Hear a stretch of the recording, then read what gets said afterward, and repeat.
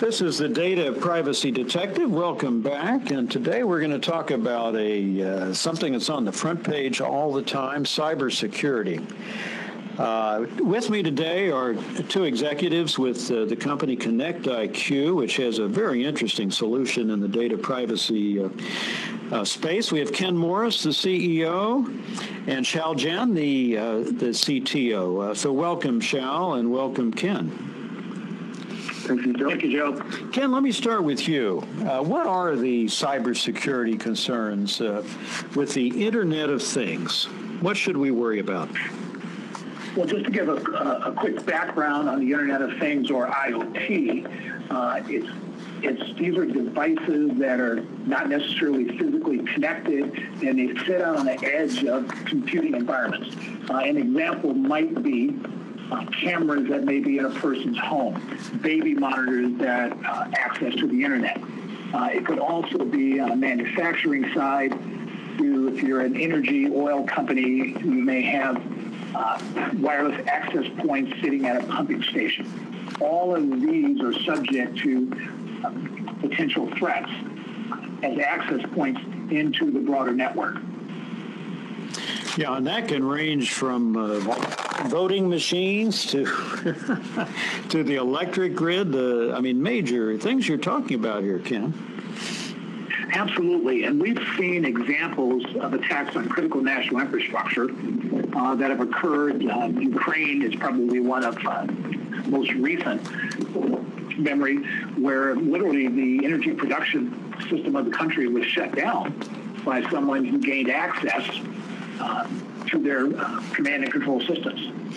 Well, Xiao, let me turn to you. Ken mentioned command and control. Now, that sounds like a military term. What does that have to do with data privacy and cybersecurity?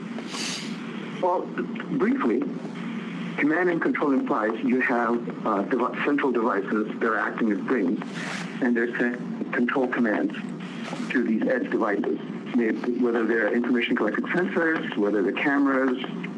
An example would be like in a smart city. You have your traffic lights that could be devices that are being controlled by a localized hub that's telling them when to turn on, when to turn off. It's a simple example, but it's a Well, it's a very good example, and you're saying technology really can be controlling that by remote control. Correct.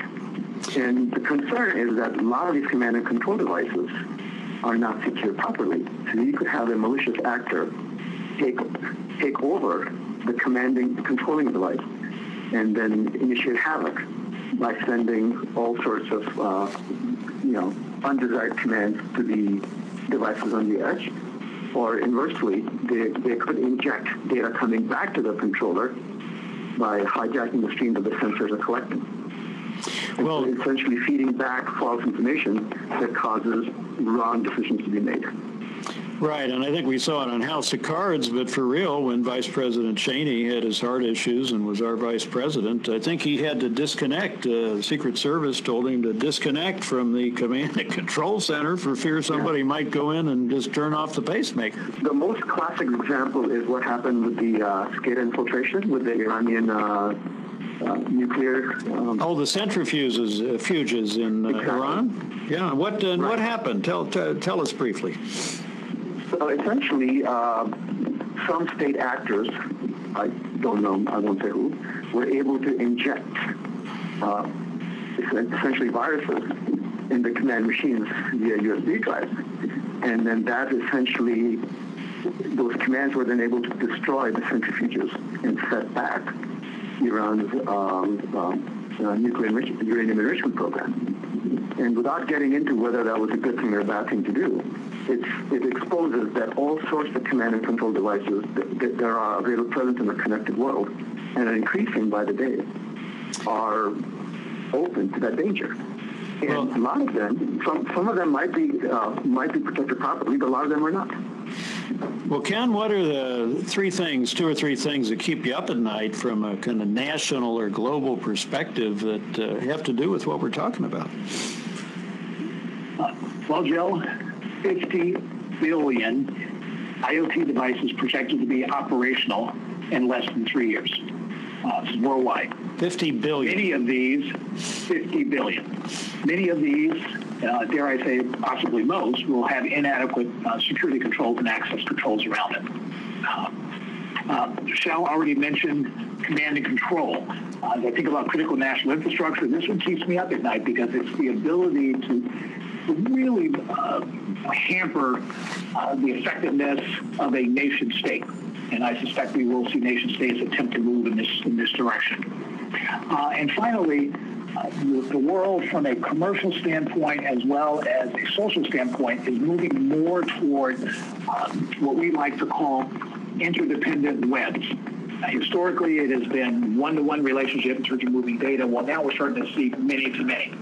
And the question becomes, how do you build trusted ecosystems out of all of those connected devices? And this is what we aim to do, is to allow those who will be part of the IoT to trust that, in fact, their devices are connecting only to those entities and other devices that they, in fact, authorize. And Connect IQ is at work at that, not just for this kind of thing, but for protecting personal data privacy as well. Correct, Ken?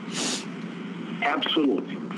Well, thank you for your efforts on that. Followers, a little thing to worry about tonight if you don't have anything else to worry about, but be assured there are good people working on the solutions to protect our data privacy and our national security. Shal and Ken, thank you very much for introducing us to this subject today, and best wishes with what you're doing. Thank you, Joe. Thank you, Joe. Remember, your personal data privacy protection begins with you. See you next time.